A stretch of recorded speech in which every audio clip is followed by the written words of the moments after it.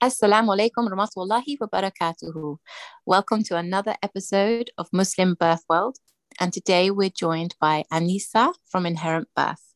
So, inshallah, I won't say any more. I'll just hand right over to you, sis, inshallah.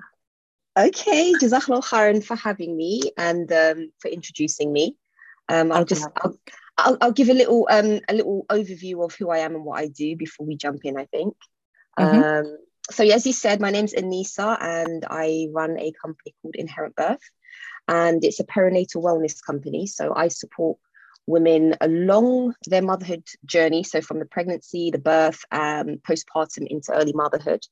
And I focus on helping them feel fully prepared to make choices for their experience that they want to look back on and feel proud of, inshallah, or feel like they were fully supported on, or they had a level of autonomy through. So that's essentially what I do.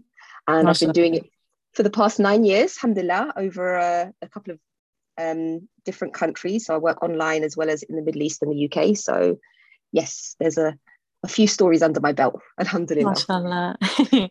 That's awesome. I'm really happy to have you here and to also hear anything you've got to share with us, because it's something so special to have this as the Ummah, as part of the Ummah, as Muslim sisters, which, striving for unity is something which is kind of rare nowadays, but to find sisters in a similar field who are not scared to talk to each other and open up is really special. So if we can create more of a network, which is basically what I'm kind of working towards, is a Muslim kind of Muslima network globally, so that we've got our own resources and our own signposting, so we can support each other essentially without having to use other resources that may not be beneficial for us. I love it.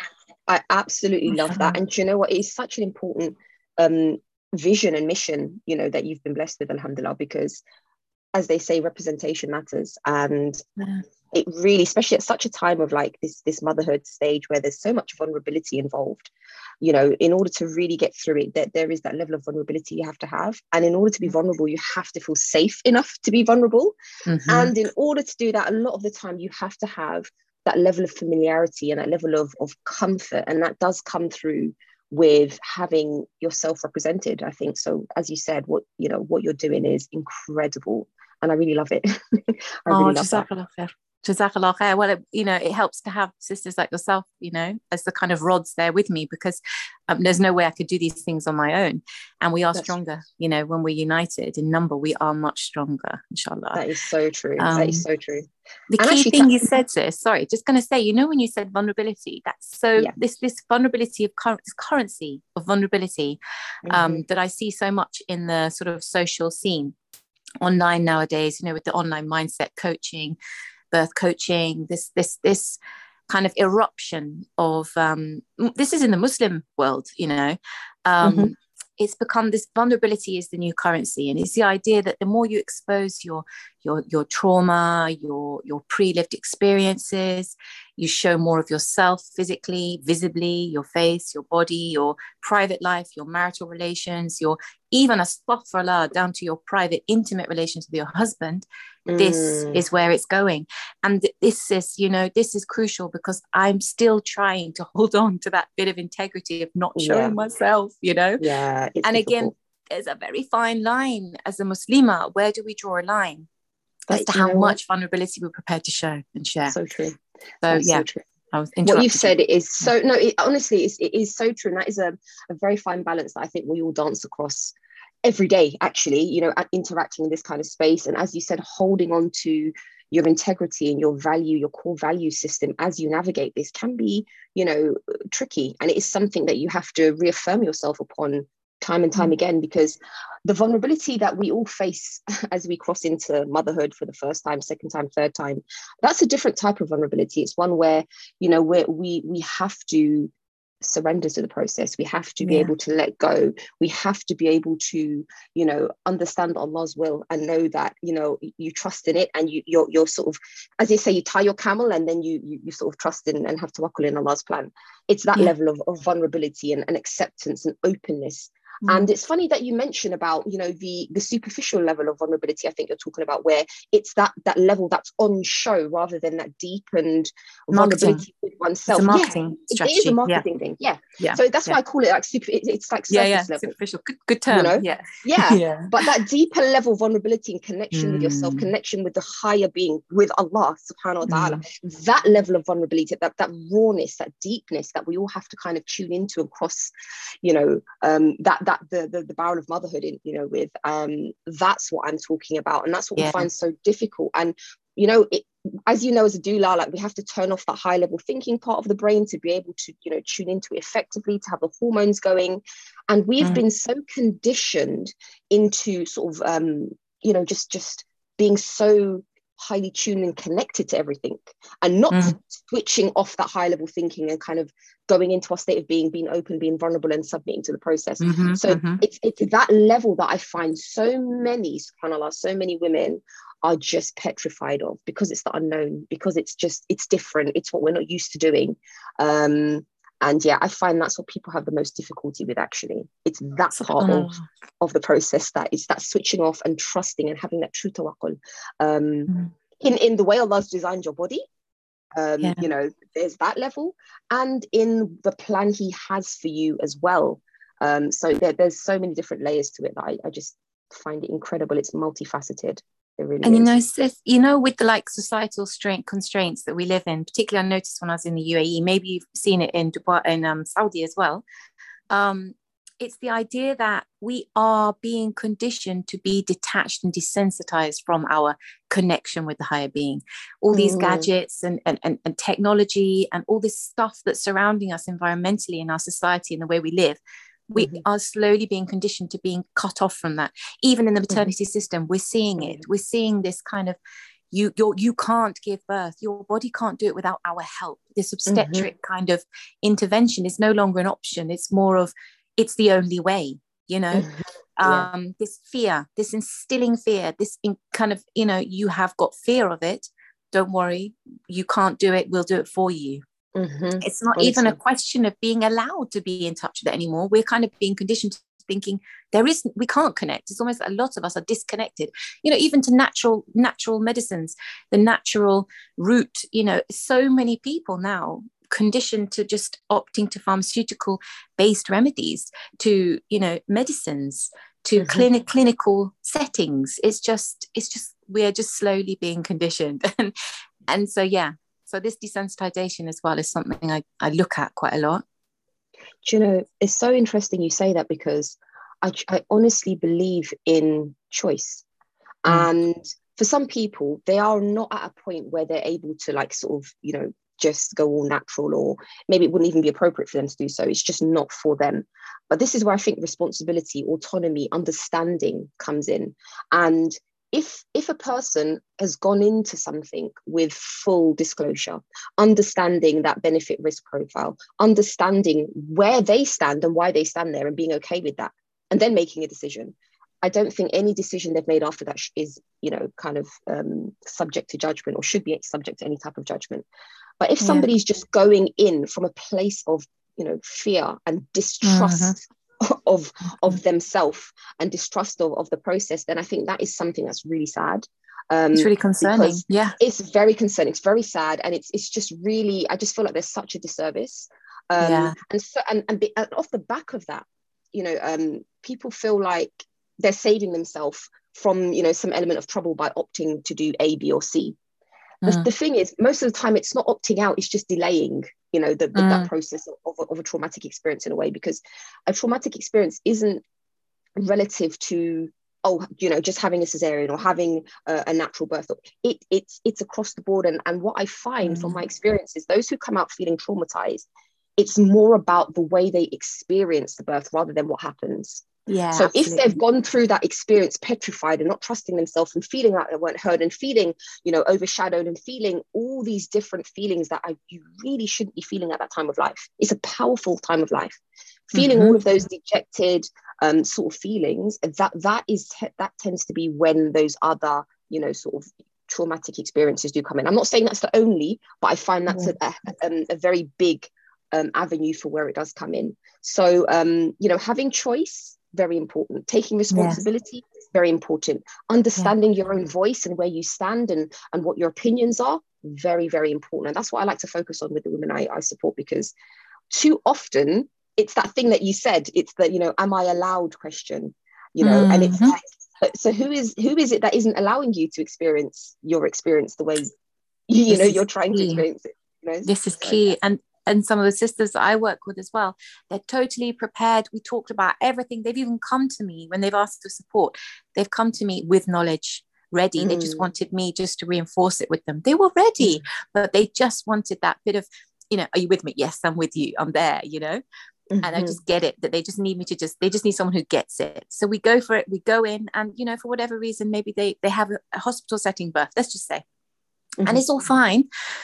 But as soon as they enter that setting, it all goes, everything, every single bit. And I watch it fall and I think, I can't do anything. That's not my place. That's them. I'm just there. I'm hold their hand. I will hold their hand. I will be very primitive me, but you know, I'll hold them. I'll keep close to them. I'll do whatever they want me to do, anything. But I have to just be with them.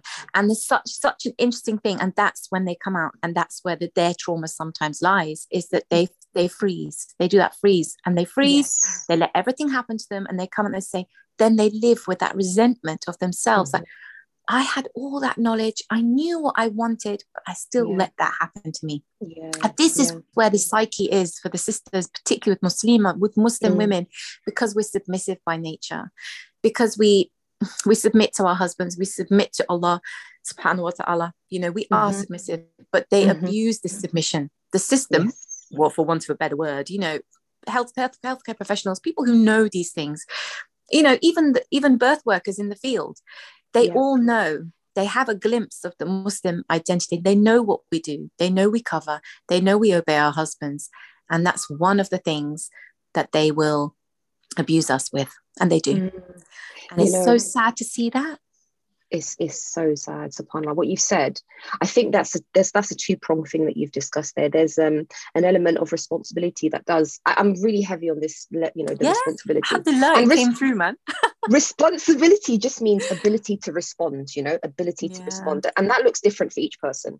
So I just want to put that disclaimer out there. But there is this sort of idea of what it is to be a Muslim woman, and that does exist within a lot of the system, you know, within the system, as you said. But also, I feel like Muslim women are also missing a piece on what it is to be a Muslim woman, because yes, we do have this element of submission, but Allah created us powerful as well.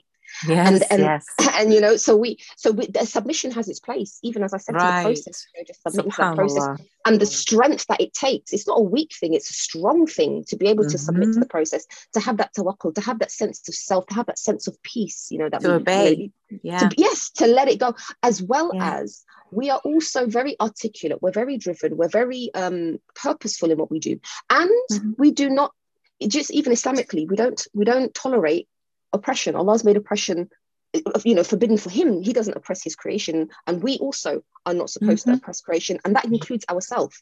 So with knowing that and having that level of responsibility, ability to respond to oppression that we see even for ourselves, is a very important thing. And I think too often we go in with this, as women, you know, as the birthing people, as the birthing women, we go in with this idea, oh, I can't say, I can't do this. Actually, we have a duty of care to ourselves to prevent that oppression.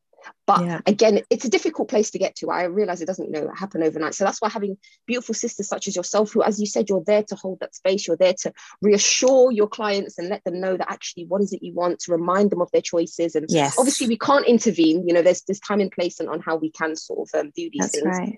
But just your very presence and what you do is such a powerful reminder to them as to, you know, what is possible and what they do want, and a reminder for what they said they wanted for their experience.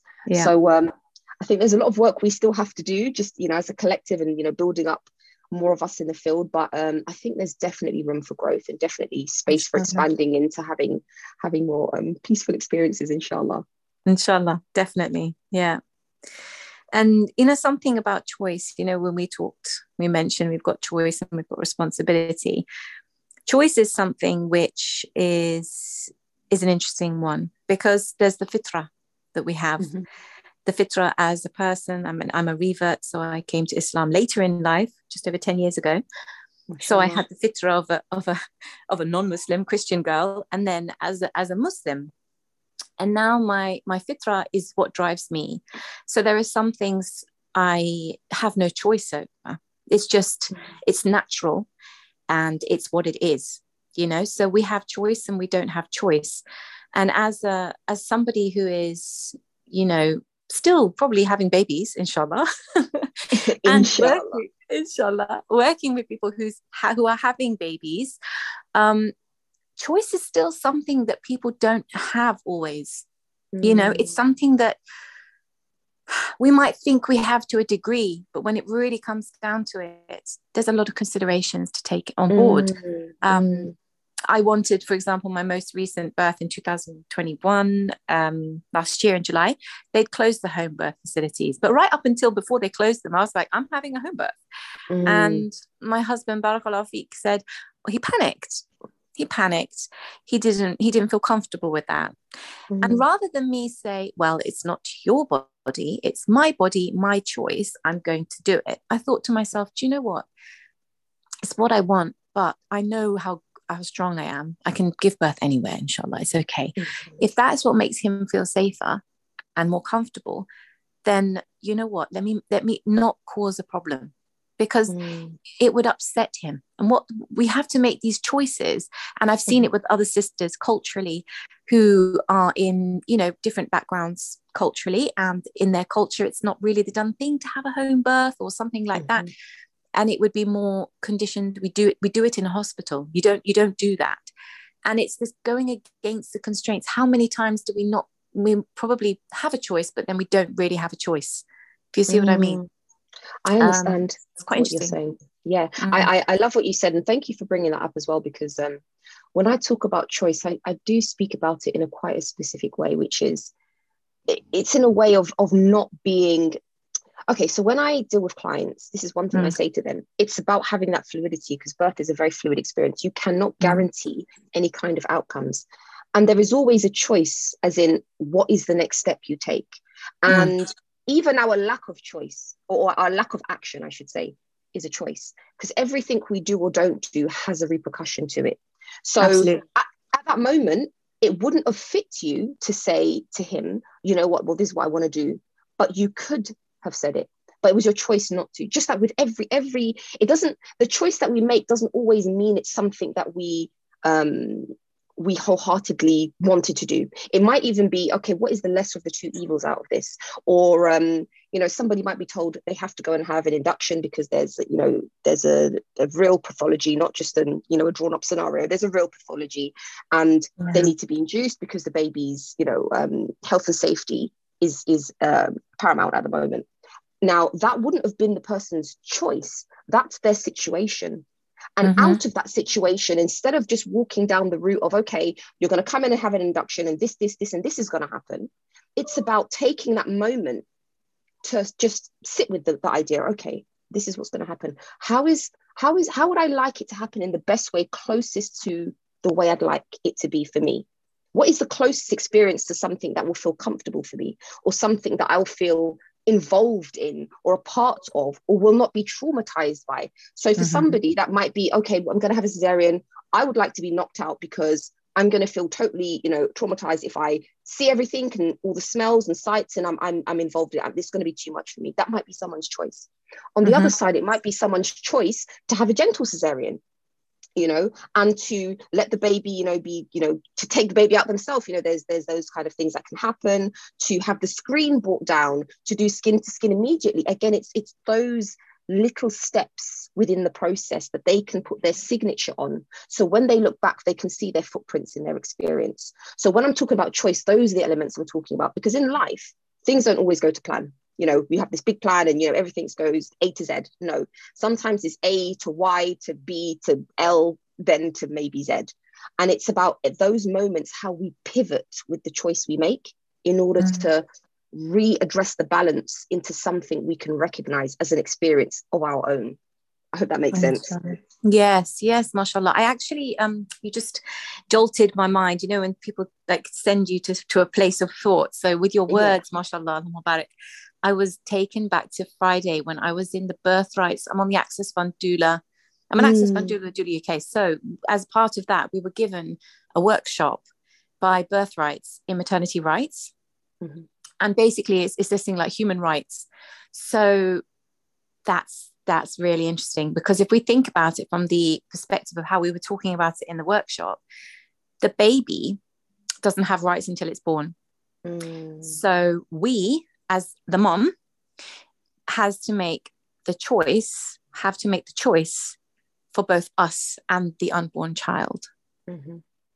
So it's not only sitting and reflecting about our own thoughts of what we want to do, whether we want to do nothing on the brain kind of spectrum, or whether what do we do, what do we do in those kinds of moments. We're actually and it's our right to make a decision for our baby. So if, for example, there was this scenario that came up like you described about an induction, and it's paramount to the health and safety of the child, the unborn baby, it is up to the mum to decide whether she wants to have that induction or not. What I find in the maternity care is there is extraordinary, inverted commas, care, safeguarding in inverted commas. Sometimes we actually need safeguarding from these places, from these structures, from these people.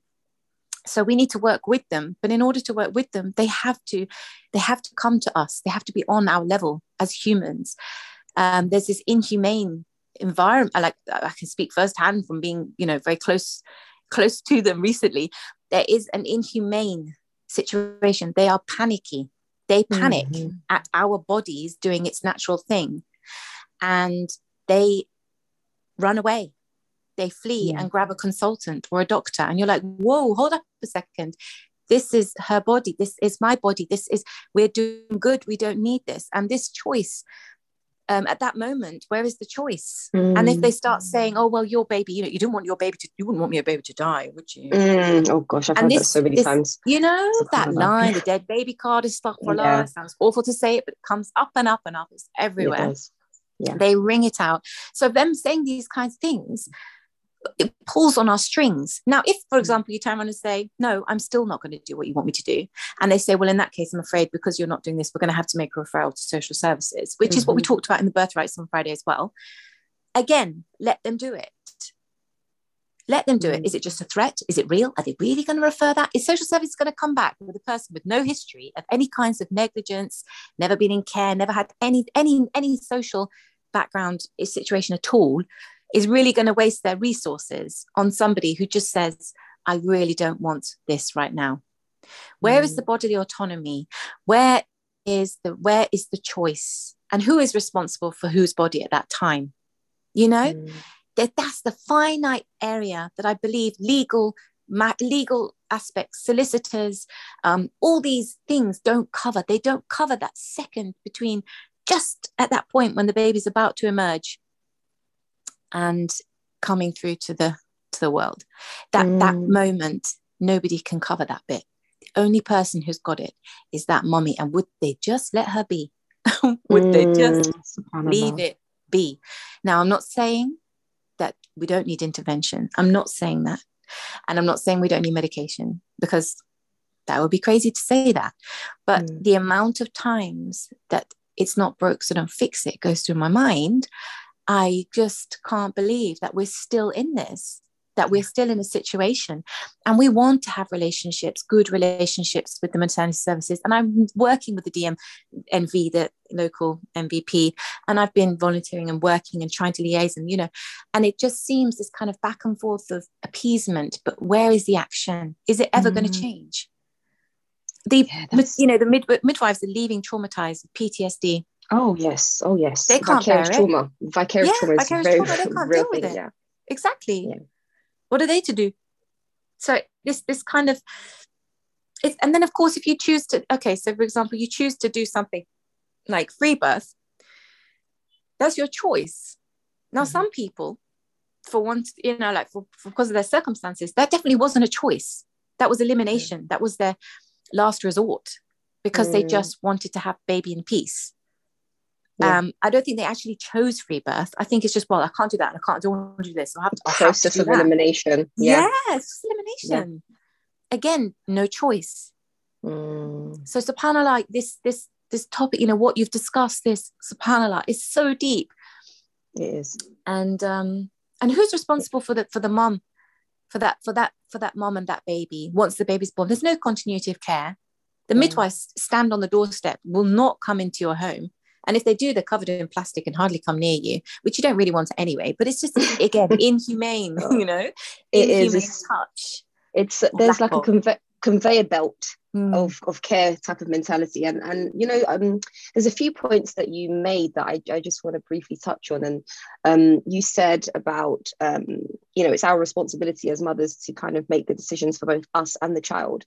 And even Islamically, they say one of the best first decisions a man can make is to pick the mother for his child. Yes, and with that comes, again, the responsibility of, when we do get to times like this, okay, are we going to do our due diligence, as difficult as it may be? Because I say to my children all the time, yes, that's difficult. Whatever it is that they're telling, oh, mummy, so-and-so is difficult. I'm like, yes, I understand it's difficult, but we were created with the ability to do difficult things. It's okay, let's keep going. As a reminder that just that difficulty, we might need to pause, we might need to refresh, we might need the support, we might need a reminder, but we can do difficult things. And I feel like sometimes when we get to a point of making difficult decisions, it becomes this despair and this handing over of our autonomy and our power and our choice or our decision. It just gets turned out because we're not used to holding on to something that's a bit difficult or a bit tricky to look at, or something that requires responsibility for what the result or end action from that decision is. That's one point I wanted to touch on. In regards to what you said about the continuity of care and the vicarious trauma, like I truly believe obviously this is going to go into a whole different topic, but rabbit hole business. This is a rabbit hole. Like this is like just the education system and the way things are set up. And the institution that is healthcare. I mean, it's not really there in a manner that is able to really provide that individualized care. And I do feel like there are a lot of very well-meaning individuals and a lot of excellent individuals as well in the field. And I do feel like a lot of people's hands are tied with what they're able to do. And they do feel that level of burnout and that frustration and that upset and that apathy, it gets to a place of apathy where they're like, well, what can I do? I'm just going to do the best I can within my very limited remit. And sometimes that is what we're faced with when we see them. Now, I'm not saying that's acceptable. I'm not saying that any woman should have an experience that is less than because somebody is feeling apathetic because they're feeling, tied up in their situation. But it is what happens. The reality is, there is fallout from that. So I feel like there are a lot of people making the best out of a situation that's at present. That's number one. And the other thing that I really have to touch on is the word midwife means with woman. That's literally what it translates into. Midwife, with woman. Yeah. And when I hear this idea and this concept of, I don't want there to be an us and them, it really, it kind of bothers me a little bit, because there is no us or them. There should only be a them, which is the woman that we are with. And if we're not with her, who are we with? What are we with? So those are the kind of things that kind of get me going a little bit, because it's like that autonomy, that level of, as we've said, choice or lack of choice, or process of elimination that happens. It's like, what's at the center of all of that? What's driving those decisions? What is the end goal? Is it that, let's avoid having like a lawsuit, or let's avoid having litigation, or let's get this experience to be one that this woman has said she'd like. Let's get her the things that make her feel safe and supported, and let's keep away from her the things that make her feel unsafe and make her feel uneasy. So again, where is the focus? Just as you said, the baby doesn't have rights until, actually I've taken that birth rights training as well. I took it I think a couple of years ago, alhamdulillah. And it's really interesting, mashallah. But it's again, where does the choice lie? Where does the responsibility lie? Where does the emphasis lie if it's not with that woman giving birth? And again, with the woman giving birth, she has the responsibility over the child. So it's, as you said, it's multifaceted. There's so many layers. There's so many things to consider. But yeah, I do feel we need to start picking it apart bit by bit, just so we can move a little further forward, inshallah. Yes, inshallah. I think it boils down to intention. Yeah. So if we talk about, for example, midwifery, and nursing and all these things, and even being a doula, we have to ask, everybody has their intentions behind what they're doing, their drive. And not everybody's intention is the same.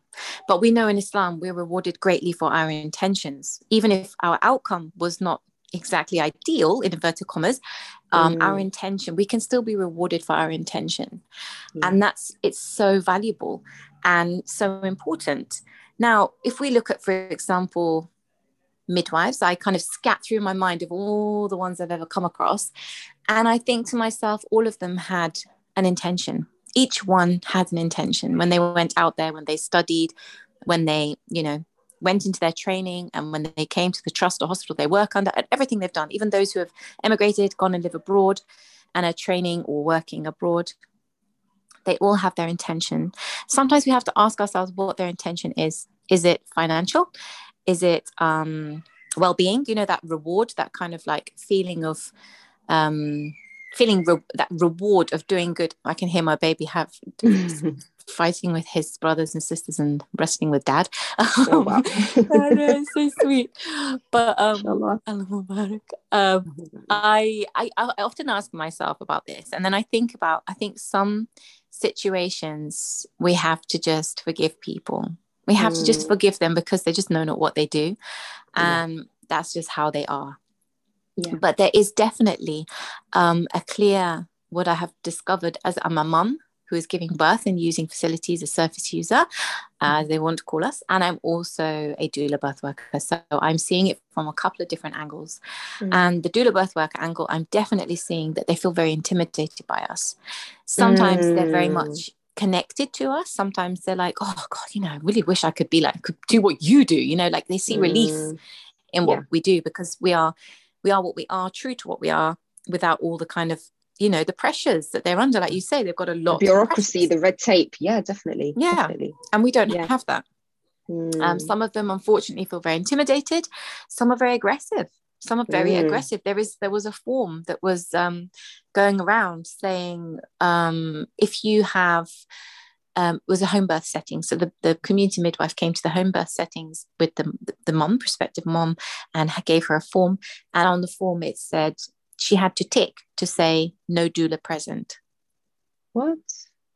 Yeah. So she actually had to say that you won't have it. So basically, she had to agree that she would not have a doula, and then she would be granted midwifery, community support, midwifery, home birth services. Yeah. So it's this, they do definitely see there's something going on in the birth world at the moment. You've got that this is going to hurt, this is going to hurt, this isn't, I don't even know what it is. I didn't watch it, it's horrible, but I saw snippets of it. It's this kind of vibe that's slowly being kind of blended into everything we do, and everything starts at the birth. So obviously it's it's going to be there, and we're just I guess we'll just wait and see what happens, see how things pan out. But definitely creating better relations and more trusting relations, if possible, between people who may have to use a hospital for one, because they have no other option. I mean, I myself am making the choice at the moment, about having another baby and how I'm going to do it, where I'm going to do it. It's all in Allah's hands, actually, whether I'm pregnant or not and where it will be. But ultimately, do I want to go through what I went through again last year in July 21? Probably not, inshallah. But it's this, I can deal with it if it happens again, but this time, I'm going to do some revolutionary moves. Subhanallah. But may Allah grant you the best experience. I mean, but it's not just me, is it? We're all there. all We of are. us, you know, Yeah. as women, So we're all going through that same, where is my safe place? Where's honestly, my nest? Where's my, you know, and if I dig deep, it's like deep in the garden at the end, in the bushes and the trees, and that like chip, chip, chip, chip, chip. And it's warm and humming and buzzy and quiet. And there's the little trinkly stream that I can dip in and have a swim in if I want. You know, I can feel my vibe. But where on earth are we going to get that? Like where, yeah. you know, like that's almost virtually impossible. I'll probably end up having a baby in December in the snow. But you know, like when you actually think about the logistics outside, you know, your fitra, you follow your fitra, and where would you like to be? Yes. Sometimes our No, fitra it's is so true. outside. It Like we want is. to be outside. Honestly, you know what? I so relate to that because I had my first daughter here in the UK. I had my second and third in Saudi Arabia. And when I was pregnant and, you know, surprised with my fourth, I said to my husband, okay, honey, I'll see you later. I'm going back to England because I'm not giving birth here. I've seen too many births here. I know what it takes. Yeah. The vicarious trauma, like I can't do it. And I even knew that I was going to have a fight on my hands coming back to the UK, which I did. And it's okay. I was ready for it. I said, nothing is going to take away from this experience. I know what I have ahead of me. I know the sort of trials that I have to overcome, and I'll overcome them one by one. Like I had to be that dead set in my mindset about what it is I was going to experience by the power and permission of Allah. And I had to be so intentional in creating that space because I was like, there is no way I'm doing it petrified again because I don't deserve it and neither does my baby. And alhamdulillah, I had a home birth. I had to fight for it right up until the end. Alhamdulillah, I had it. And not only that, when I gave birth and he entered the world hearing the words Bismillah. Bismillah. That's what I was shouting when he was born. And the reason I speak about, you know, choice and the way I do is because I understand how difficult it is. I understand, like as you just said, you know, the fitrah of what you know deep down inside. I really need that. You know, you can't explain it sometimes. It's not something you can put into words and you can articulate that deep, you know, that deep need to be in a specific type of environment or to create as much as possible a specific environment. You know, it's a very organic thing. It's a very primitive thing almost. It's just something innate that you know you need to try and honor in some way. Maybe not fully, but in some way, subhanAllah. And as much as possible, and that's what I mean by choice. What is the experience we really crave having? And how close can we come to that? What are the footprints we can look back and see of our experience and know, yes, I was present in that. You know, I that was my decision. That's what I wanted. And I think it's very important to hold on to that, regardless of all the obstacles in front. Seeking out people like yourself, seeking out, you know, doulas who represent what you stand for, or your ethos, or what you're trying to achieve, or who've seen it so that they can help you recreate it. Or you know, even friends, family, whoever, just holding on to resources that can help you get to that place of getting as close to that fitrah that you were just speaking about, because it's there for a reason, honestly. And there's such a profound beauty and power in that. I just can't explain it. It's just so subhanAllah, like, and everybody's is different. I had somebody contact me a couple of months ago talking about water. You know, they wanted to be close to the water. They had to be close to the water. And subhanAllah, just talking to her, I could just see her passion and the level of need she had for that. And again, it's about exploring ideas that can come as close to it as possible, rather than just dismissing it as something that can never be. It can never be if we don't aspire to it or work for it or put in any element towards it. It doesn't mean it's going to be it in entirety, but if we don't put anything before us, then there won't be anything there, type, you know, so to speak. So I really get where you're coming from with that, subhanAllah. Yes. And then again, you know, it's so deep, because then we think about it on that level that we have to strive to obtain the ideal or the best for us, the best circumstance for us. It's our responsibility to make sure that we do our best. Like we know in Islam, if we put in the work, you know, Allah comes to us, Allah provides for us. There's a reward in that. And that's so true. But then what about if we were born and placed and existed in a circumstance which was just right for us, sis? From the start. SubhanAllah. You know, that we didn't have to go out there and get on flights and come back to a system and go to a maternity care, sort out, you know, deal with these, you know, have to tell them, no, I'm not concealing my pregnancy because I don't want to deal with you. It's 20 weeks. Sorry, no, I'm not being troublesome because I don't want to do a scan. No, I don't want to, you know, if you just want to just literally let it go and be, is there a place where we can be free? And we talk about free birth, but it's not really free, is it? It's not free. No, it's not. Do you know, as you said that, subhanAllah, the idea of what you said was so beautiful. But then, do you know what just came to my mind, subhanAllah? That this dunya is a prison for the believers. Subhanallah. And as you said, there is reward even in that fight. There's a reward even in that. And the intention that we have, you know what, I'd like to have this experience because it will be good for me, it'll be good for the baby, I want to have a peaceful, even that intention, even if we're not able to achieve it. That's why I said it's not really about the outcome, it's about the experience and the process and how we show up within that. You know, what state are we in within that process? And as we say Islamically as well, it's about, you know, the patience is during the test. You know, it's at that first sign of the test. It's during the process, not just, now that the test has passed, I mean, you know, at the end of it, now I'm going to be patient. No, it's during the process. So sometimes there are things in this that are so difficult and yes, with hardship.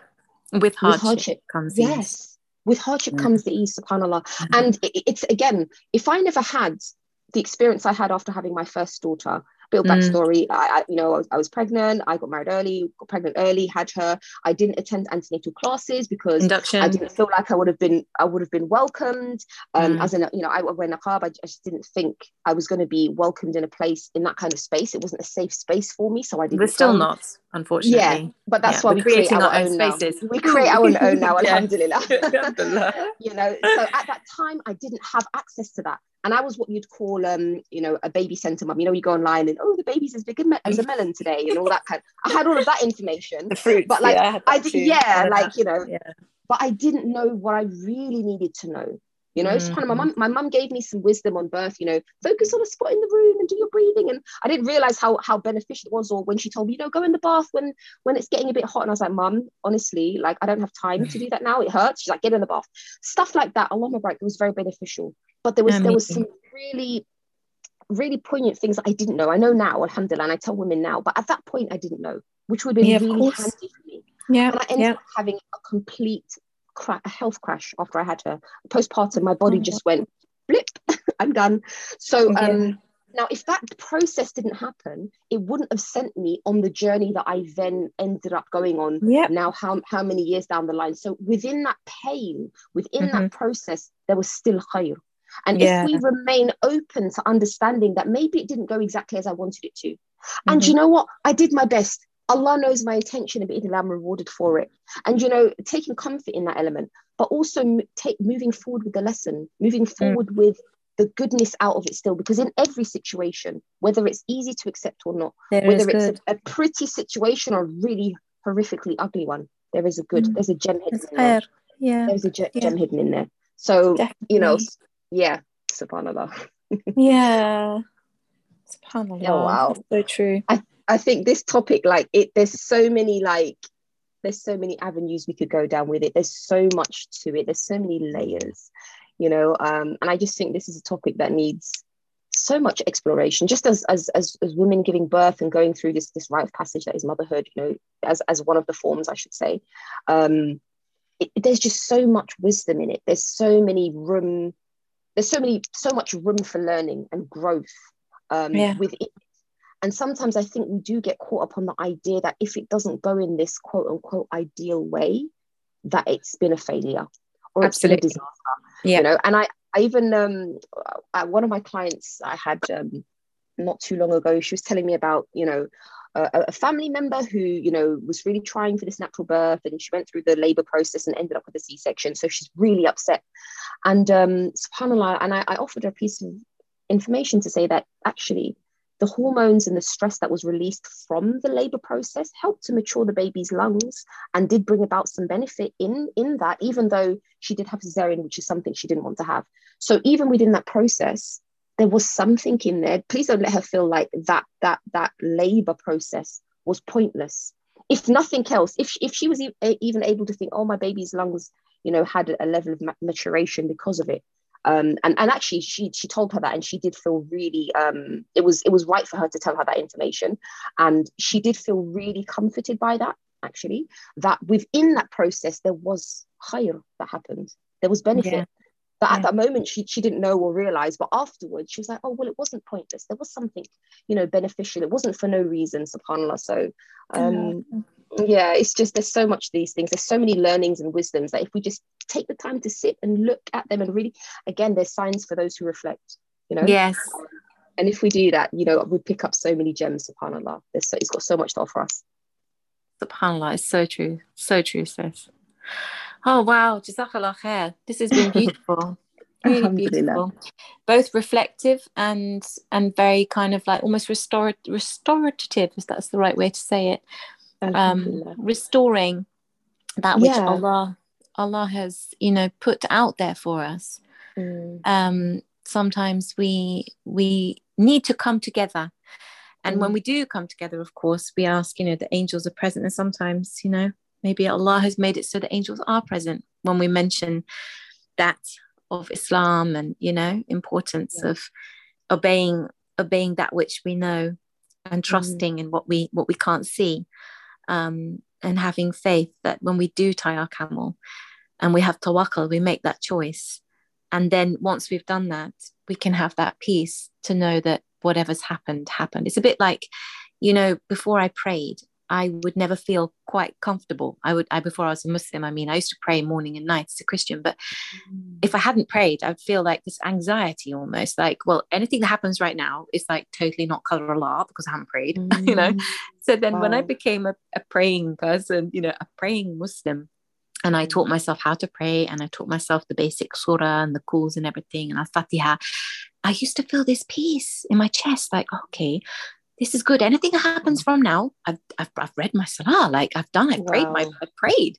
So that means that from now forward, it's qadar Allah. It's what Allah wanted me. And you'd always get that panic, like, subhanAllah, if it's Asr time, you haven't quite prayed and something happens, you're like, oh, astaghfirullah, is this I need to pray? I need to go and pray right now. It's like, it just keeps us in check, doesn't it? You know, that line. It does.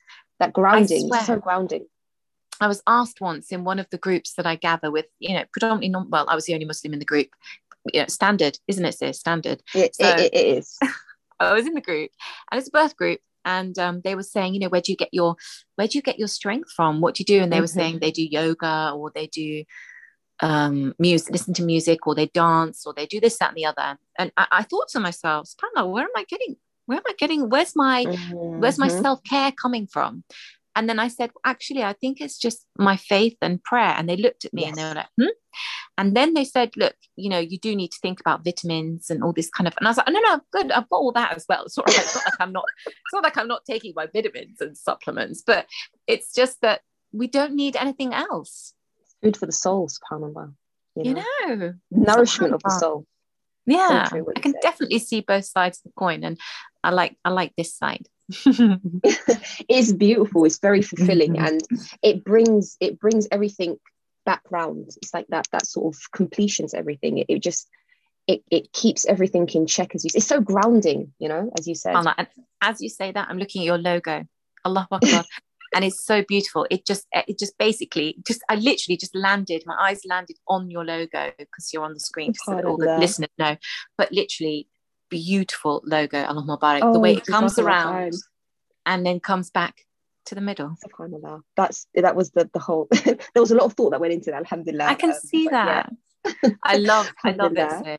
I love it. May Allah reward you for everything you do. And, you know, all these years of strengthening and supporting and, you know, providing love and care for people, because even listening to the way you speak, Allah Mubarak, you speak beautifully and you are so articulate and, you know, so much. You're going to make my head swell, subhanAllah. Don't worry about that. It's important to know it, because it's true. Like, if you're hearing something, you have to say it. Give praise where praise is due. Maybe no one's ever said it, so I'm saying it. You know, Jazakallah khairan, Allah Mubarak. And I just, what gives me, do you know, I almost feel like I've been compelled into doing this. And every time I try to like take a little step back, Allah like literally brings me right back in. So I own it now, alhamdulillah. I know that it's a beautiful thing. it's a difficult thing at times, but we need so many more of us. So that's why I'm so honored to be, you know, on this with you. I think it's a beautiful thing that you're doing. Jazakallah khair for inviting me, you know, and I'm more than happy to do these kind of things, because I feel like if at that time, all those years ago, if I saw, as bringing it right back to the beginning of what you said, if I saw a reflection of myself, and if I saw an avenue for what was possible for me, that I'm not saying my situation would have been different, because it was written for me to be the way it was. Right. The way I felt, though, subhanallah, the way I felt and experienced everything, just seeing a reflection of, oh look, maybe I could go to that class or have that doula niqabi, or, you know, whatever, that just having that, subhanallah, I just find it so beautiful. And I just really, every time I see a sister stepping up, and, you know, doesn't mean she has to be all out there, no, just her very presence, you know, just her very showing up in her own way. I just love it, and I just honor it, and I just think it's incredible. Make dua that Allah brings about khair for all of us. I mean, I hear you. I feel the same as well. And by the way, before we go, please, everyone, do check out, Anisa has got an affirmations book just for Muslima sisters. I have a copy. I use it just for myself. I just use it for myself. But I have a client coming up, and I'm speaking to her this week. We have our first appointment, as it were, our meeting. Inshallah. So inshallah, it will be with me in my bag, and I will be inshallah. No, because these are gems. These are things we need. We sisters need. This is for us. You know, this isn't something anybody else can offer us other than ourselves. So we have to, you know, these are our resources, and this is what keeps us strong. We're an ummah, and we are one, and the body feels, and we work together. So that's the way it goes. So yeah, Jazakallah khair for all your contributions and offerings. Barakallah fiki. Barakallah. Inshallah, we meet again. We'll make another plan and arrangement. Find something else to talk about, inshallah. Okay. You take care of yourself, inshallah. I'll just round us up, and then I'll stop recording. But I'll just say, Assalamu alaikum wa rahmatullahi wa barakatuh. Wa alaikum assalam wa barakatuh.